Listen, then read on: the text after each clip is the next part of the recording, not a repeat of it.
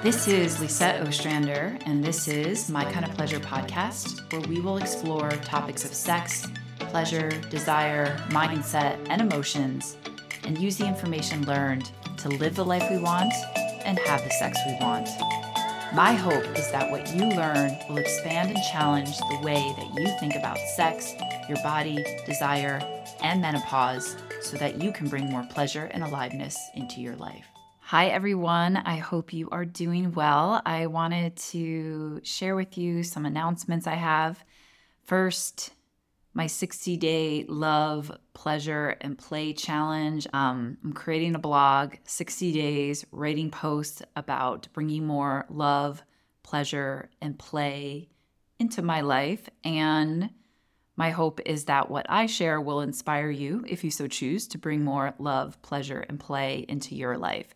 So we will explore, what does that mean, love, bringing more love into your life? What does it mean to expand your capacity to love? Also, what do I mean by pleasure? Looking at it in the context of sex and also outside the context of sex. And same with play. What does it mean to be more playful and build your capacity for play? So I'm going to explore this, what this means to me. I'm still figuring that all out. I'm part of a sex and intimacy coaching program through Layla Martin, her Vita Coaching.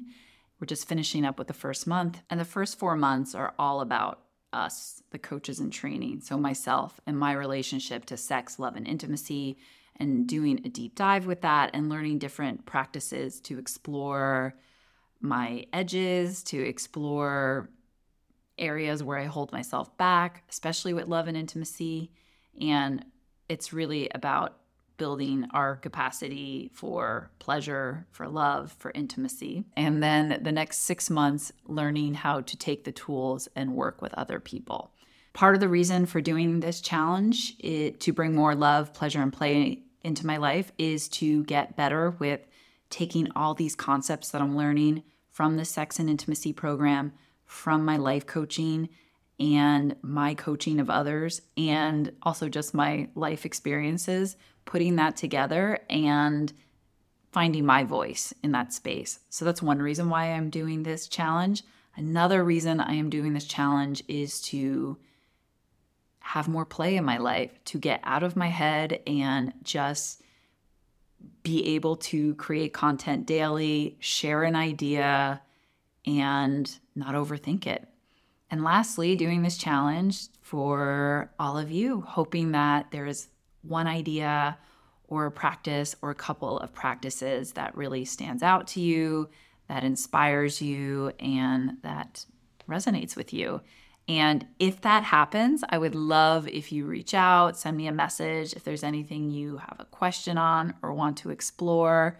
Really happy to dive in. I also wanted to share that my perimenopause and menopause symposium replay is now available. I hosted a symposium in October with 6 incredible speakers in the sex, pleasure, health, wellness, and coaching space. It's free to access the symposium.